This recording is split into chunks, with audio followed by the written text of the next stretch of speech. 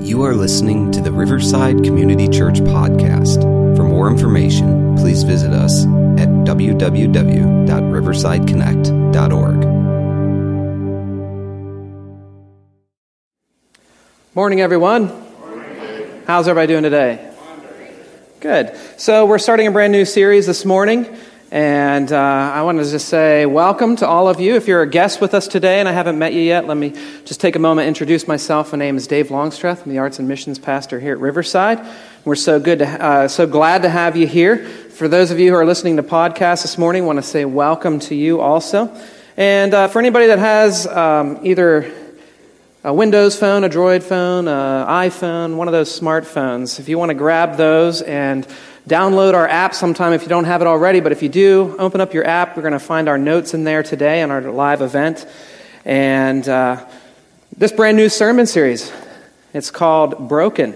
Broken Bread is the title of this sermon today. As you can see, I have the table set. We're going to be taking communion in just a few moments together.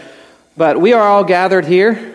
We are guests at God's table, His supper table, if you will. How many of you guys say supper? And how many of you say dinner? Dinner? Supper. Okay. Take a look around you when I ask this again. Dinner? Supper. All right. I grew up saying supper. That's what my mom said. If you're listening to podcasts, Mom, just laugh with us. But now we say dinner. Okay? So I don't know what the real law is, the rule is, but for us, it's kind of like, okay, Monday, Tuesday, Wednesday, Thursday, Friday, Saturday, the meal that you eat around 5 or 6 p.m., okay, that's when we eat, is called dinner, okay? And then lunch is that meal that you eat around noon. Breakfast, of course, in the morning, okay? And then Sundays, we have breakfast in the morning. And then after church, it just depends on what mood we're in.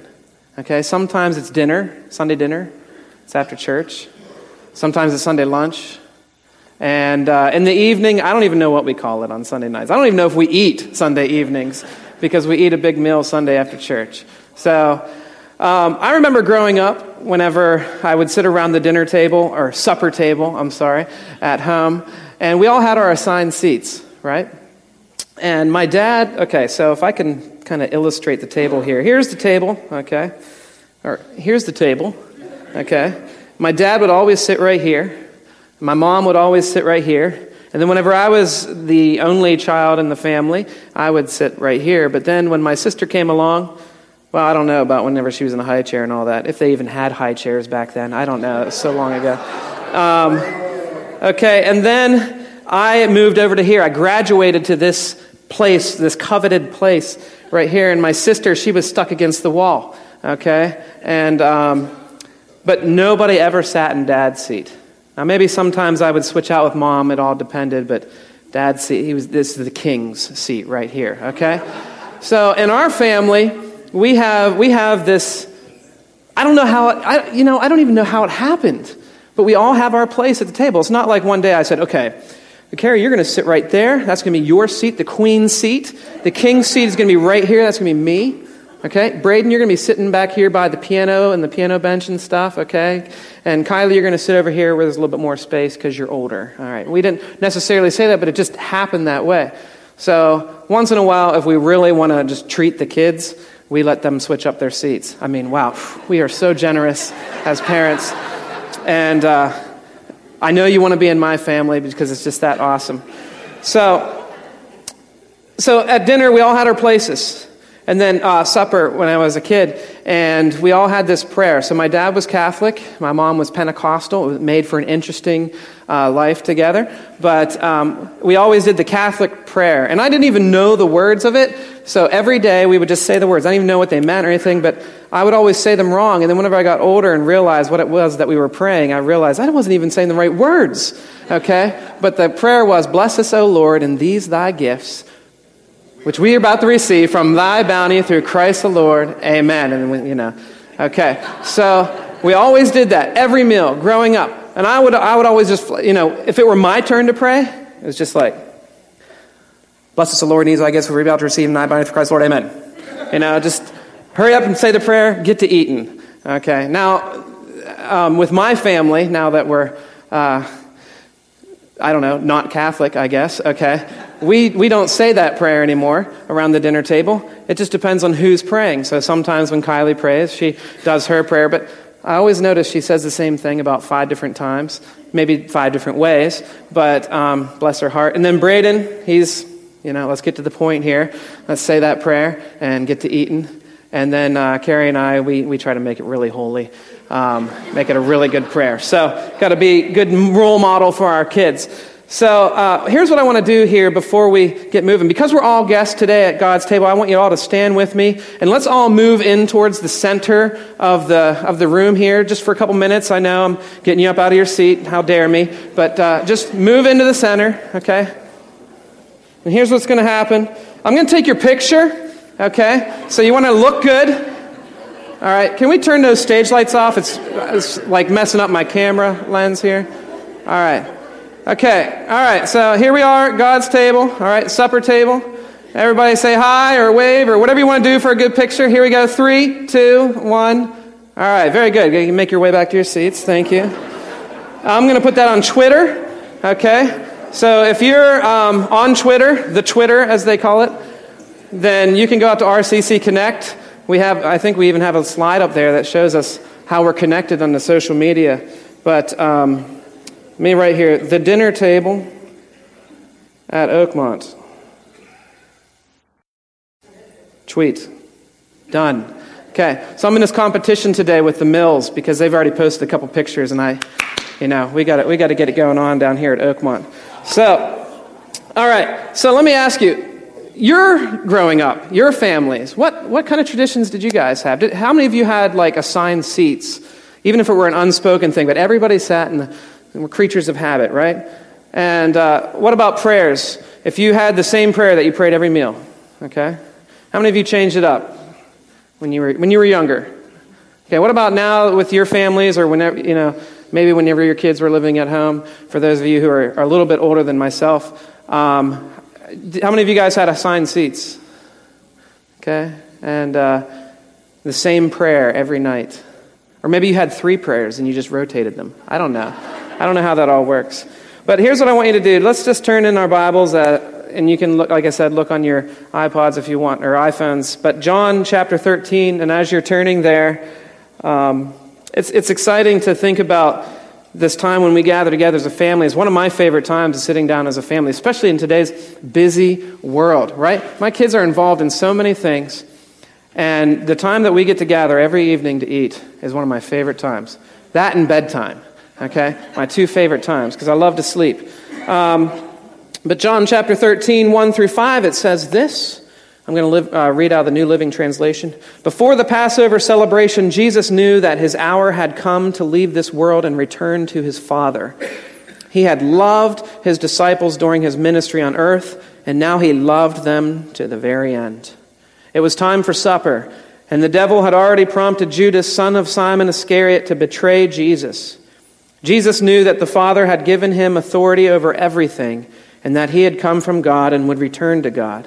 So he got up from the table, took off his robe, wrapped a towel around his waist, and poured water into a basin. Then he began to wash the disciples' feet, drying them with the towel that he had around him. Like I said, that was John 13, 1 through 5. So they're getting ready for the Passover celebration. This is this annual Jewish festival commemorating God's deliverance of Israel from bondage and slavery in Egypt. Remember the time of Moses and all that great story. So this is what Passover is celebrating that, commemorating that. They celebrated freedom from slavery and bondage. But with Jesus, okay, so he's sitting here getting ready to have the Passover celebration. It meant something different from him because he knows what's about to happen. He knows that he's about to give his life and that it's going to change the whole meaning of Passover because no longer are we going to celebrate freedom from slavery and bondage like from Egypt. We're going to celebrate freedom from slavery to sin, right? And bondage to the things of this world. So there's a few things that I want to point out of that scripture today. First of all, Jesus loves us endlessly. Thank God for that. John 13:1 says that Jesus loved the disciples during his ministry on earth and now to the very end. The time had come to move from the present to the future. The very reason that Jesus came to earth is about to be unveiled for everyone to see. And Jesus was control. He had control of the timing here. His love, it didn't have limits. It didn't have boundaries. It couldn't be measured. And despite betrayal and denial and desertion from those that were closest to him, he was still ready to pay the ultimate price for their freedom and for ours. Second thing I want to point out from this scripture today is that we are free to reject or embrace God's love. Judas, his first name was a form of Judah, okay, meaning Jehovah leads. And it's such an ironic name, don't you think? Because this disciple, it's hard to see anybody else in Scripture that was ever more clearly led by Satan than he had been. Yet his name says Jehovah leads. His second name, Iscariot, signifies the region that he came from, Kiryat Hezron, a humble town in south of Judea. So he was apparently the only one of the apostles who didn't come from Galilee. His life reminds us that it's possible to be near Christ and associate with him closely, but superficially, yet become utterly hardened in sin because of selfish ambition. That's a little bit scary. I guess you could say in a way that Judas was a fan of his idea of who Jesus was. But as he realized that the agenda of Jesus and his own agenda didn't match up, Judas must begin to feel differently about how he viewed Jesus.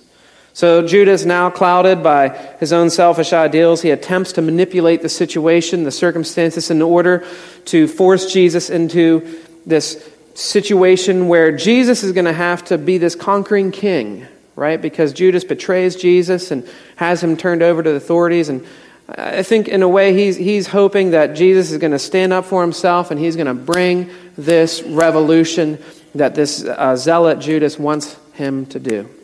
But this attempt, this manipulation by Judas, it shows us that no matter how sinful a person may be, no matter what selfish maneuvers that he or she may attempt against God, the purpose of God cannot be thwarted. Even the worst act of treason against God worked towards the fulfillment of his divine plan. Next thing I want to point out here is that love is revealed in humble service to others. So Jesus voluntarily takes on this role of servant. And in doing so, he humiliates the disciples in their sense of arrogant pride. Luke 22, verse 24 tells us that as they're entering the upper room, that they had been arguing about who was the greatest among them. I don't even understand that. It is difficult for me to figure out, okay, here you are with Jesus, okay, and you believe he's the Son of God, right? He's your rabbi, and you're hanging out with him, but you're arguing amongst yourselves, who's the greatest amongst them? It's like, come on. I don't understand. So the disciples, they need this cleansing on the outside for the dinner etiquette, okay? So they enter into the upper room, and they need their hands washed, okay? They need to wash up. They need to be cleansed. But they needed a washing for their souls because they're having these selfish little conversations amongst themselves. Pride, arrogance. The external washing was symbolic of the internal need for the spiritual cleansing. So Jesus, he does this. He does the cleansing. Now, I would just want to pause for a second and invite those of you who are serving communion today, just go ahead and feel free to step out from where you are and prepare. I'll let you know when we're going to distribute the elements. But John chapter 13, we're going to read on. We're going to start in verse 12 now through 17. It says, after washing their feet, he put on his robe again and sat down and asked, do you understand what I was doing? You call me teacher and Lord, and you are right because that's what I am. And since I, your Lord and teacher, have washed your feet, you ought to wash each other's feet. I have given you an example to follow. Do as I have done to you. Now that you know these things, God will bless you for doing them. So imagine yourself in their shoes. Now, I have a difficult time trying to take myself back out of this context of 2015, taking myself back to the time of Jesus and picturing myself in the room. So when I watch movies, I always picture myself in the role of one of the characters. Does anybody else do that? Is that just me? Okay, some of you do. Okay, depending on the movie. So I can't do that very easily with Scripture. It's just difficult for me to make that connection. So what I do is I try to figure out, okay, if I want to know how these people feel, I need to do my best here. So I imagine a little situation that I'm hanging out with the President of the United States, okay? Maybe for some of you, you don't want to hang out with the President. Then maybe you want to hang out with Ben Roethlisberger, okay? Or Taylor Swift, Billy Graham, Pastor Bill, I don't know. But imagine you're hanging out with one of these awesome people, okay?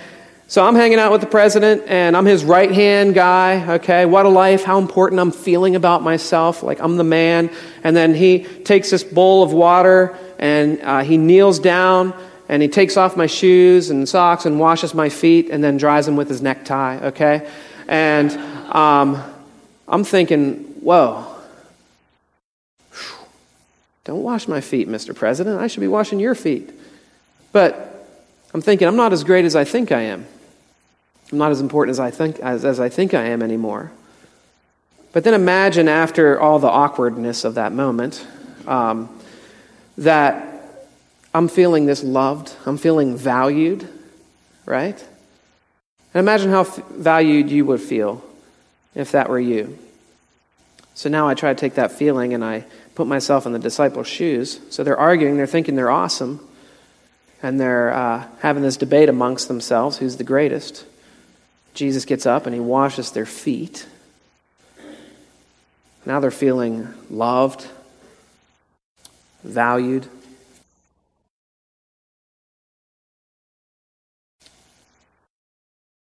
What it must have been like. Especially now for us, 2,000 years later, it's easy to look back and say, wow, the King of Kings. They didn't know that he was going to die and be raised to life. Yeah, there were scriptures there and stuff, but they didn't understand all that back then. But now on this side, we do see that. To imagine what it would have been like to be in that situation. But this is what love required of Jesus. To be a humble servant.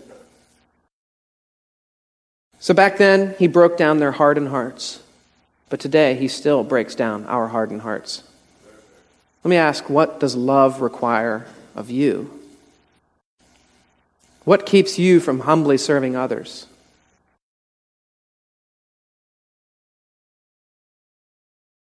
For all of us, things get in the way of our ability to humbly serve other people. So a small list of things that could get in the way of humble service would be busyness, overcommitted lives, pride, self-centeredness, unforgiveness that's looming in our hearts, a low self-esteem, just plain laziness, not feeling equipped to be able to serve somebody else, fear, lack of confidence, priorities that are in the wrong places. I'll stop the list right there. What does love require of you? What is it that keeps us from humbly serving others? It takes courage, it takes commitment to step away from distractions like these and fulfill what love requires in our relationships with others. So who is it that you can serve today? And as you're thinking about that this morning, I'm going to invite the ushers to distribute the elements. I would like you to hold on to these elements. We're going to take them together. But as they're distributing these elements, we're going to watch a little video. They're going to have a little fun about the word supper like we did at the beginning. But there's a really good point in this video. I want you to prepare your hearts even now and just do a little bit of looking inward as you receive these elements. And like I said, we'll take them together, so just hold on to them. It's called the Lord's Supper, and that always struck me a little funny. Nobody eats supper anymore. It's always dinner. What's for dinner? Let's go out for dinner. You know who used to call it supper? My mom when I was a kid. Michael! Supper! It was a sound I could hear from blocks away. So I'd head for the house, stash away my bike, and dash on in.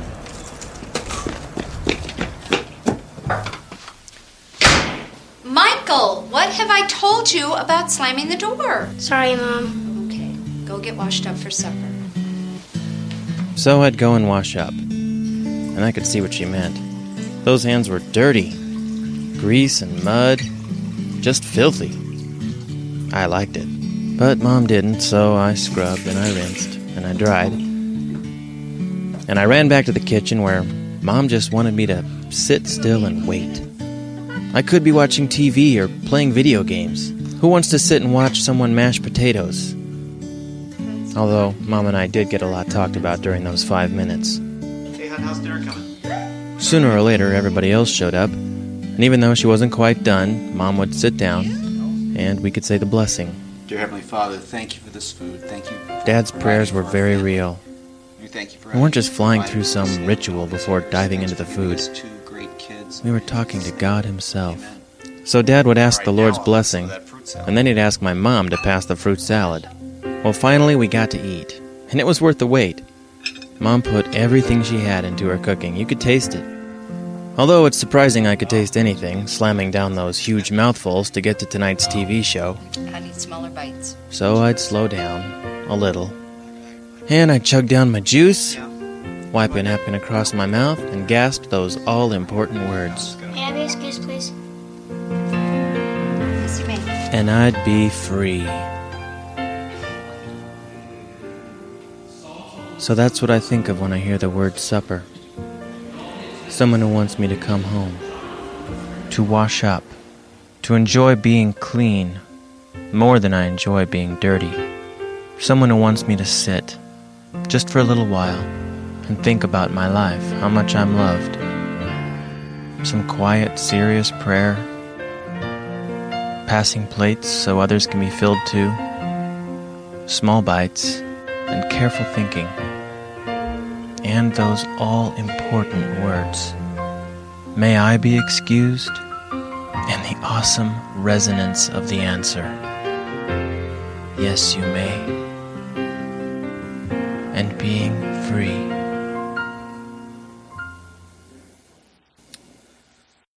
So, as if washing the disciples' feet weren't enough already, Jesus goes even further. His love requires a larger action. He turns the ordinary into the extraordinary. Matthew 26, verses 26 through 29 says this: As they were eating, Jesus took some of the bread and he blessed it, then he broke it in pieces and gave it to disciples, saying, "Take this and eat it, for this is my body."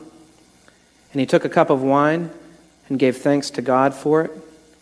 He gave it to them and said, "Each of you drink from it, for this is my blood, which confirms the covenant between God and his people. It is poured out as a sacrifice to forgive the sins of many. Mark my words, I will not drink wine again until the day I drink it new with you in my Father's kingdom." So Jesus, he took the bread and he broke it.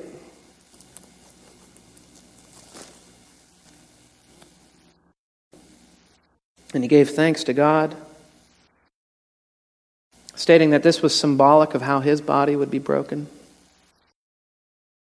in order to serve us in the way that love required of him. What would our outlook be if we were truly committed to serving each other in our brokenness? When we break bread today, let's make these commitments so that we can join the brokenness of Christ, so that God will be honored in how we live out our lives. Instead of feeling too important to be bothered with serving other people, I'm going to make this commitment. Would you make this commitment with me that we are going to be broken like Christ to humbly serve with God's strength? Instead of waiting to have my own needs met, I will be broken like Christ to seek meeting the needs of others ahead of my own. Instead of chasing after recognition for my own efforts, I will be broken like Christ to ease someone else's load with no need for praise. Instead of giving my leftovers to the community that I'm a part of, I will be broken like Christ to give my very best and to serve with excellence.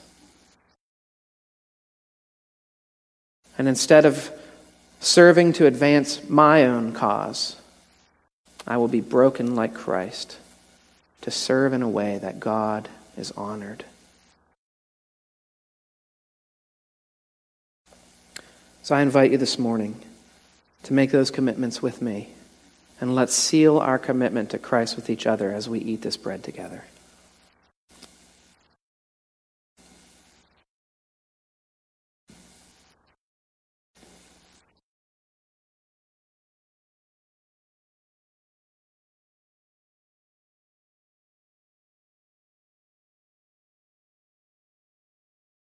Thank you, God, for your brokenness that is a model for us to also live broken, to join you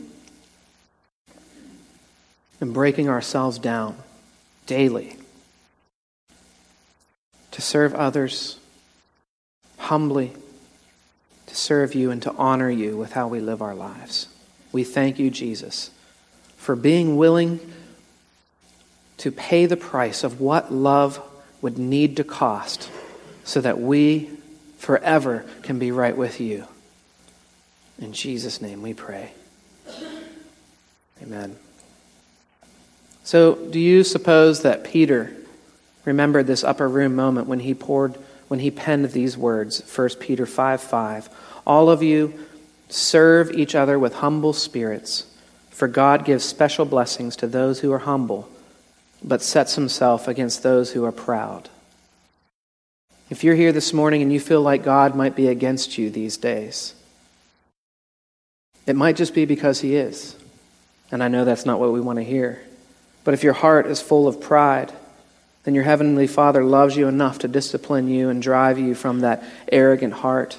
And I urge you to follow Peter's example here in John 13, 6 through 11, that says, when Jesus came to Simon Peter, Peter said to him, Lord, are you going to wash my feet? And Jesus replied, you don't understand now what I'm doing, but someday you will. No, Peter protested, you will never wash my feet. Jesus replied, unless I wash you, you won't belong to me. Simon Peter exclaimed, then wash my hands and my head as well, not just my feet. So Jesus does that, right? He washes us. No matter how prideful we've become, no matter how saturated in ourselves and what's going on in our universe, Jesus is ready to wash all that away. He did it for Peter, but he does it for you and I as well. He poured out his blood to forgive and wash away the sins of all of us. And no matter what pride you've held on to this moment, hear these words of Jesus now. Unless I wash you, you won't belong to me. If you're ready to make that decision like Peter did, to have Jesus wash all of you, then let's drink of this cup together.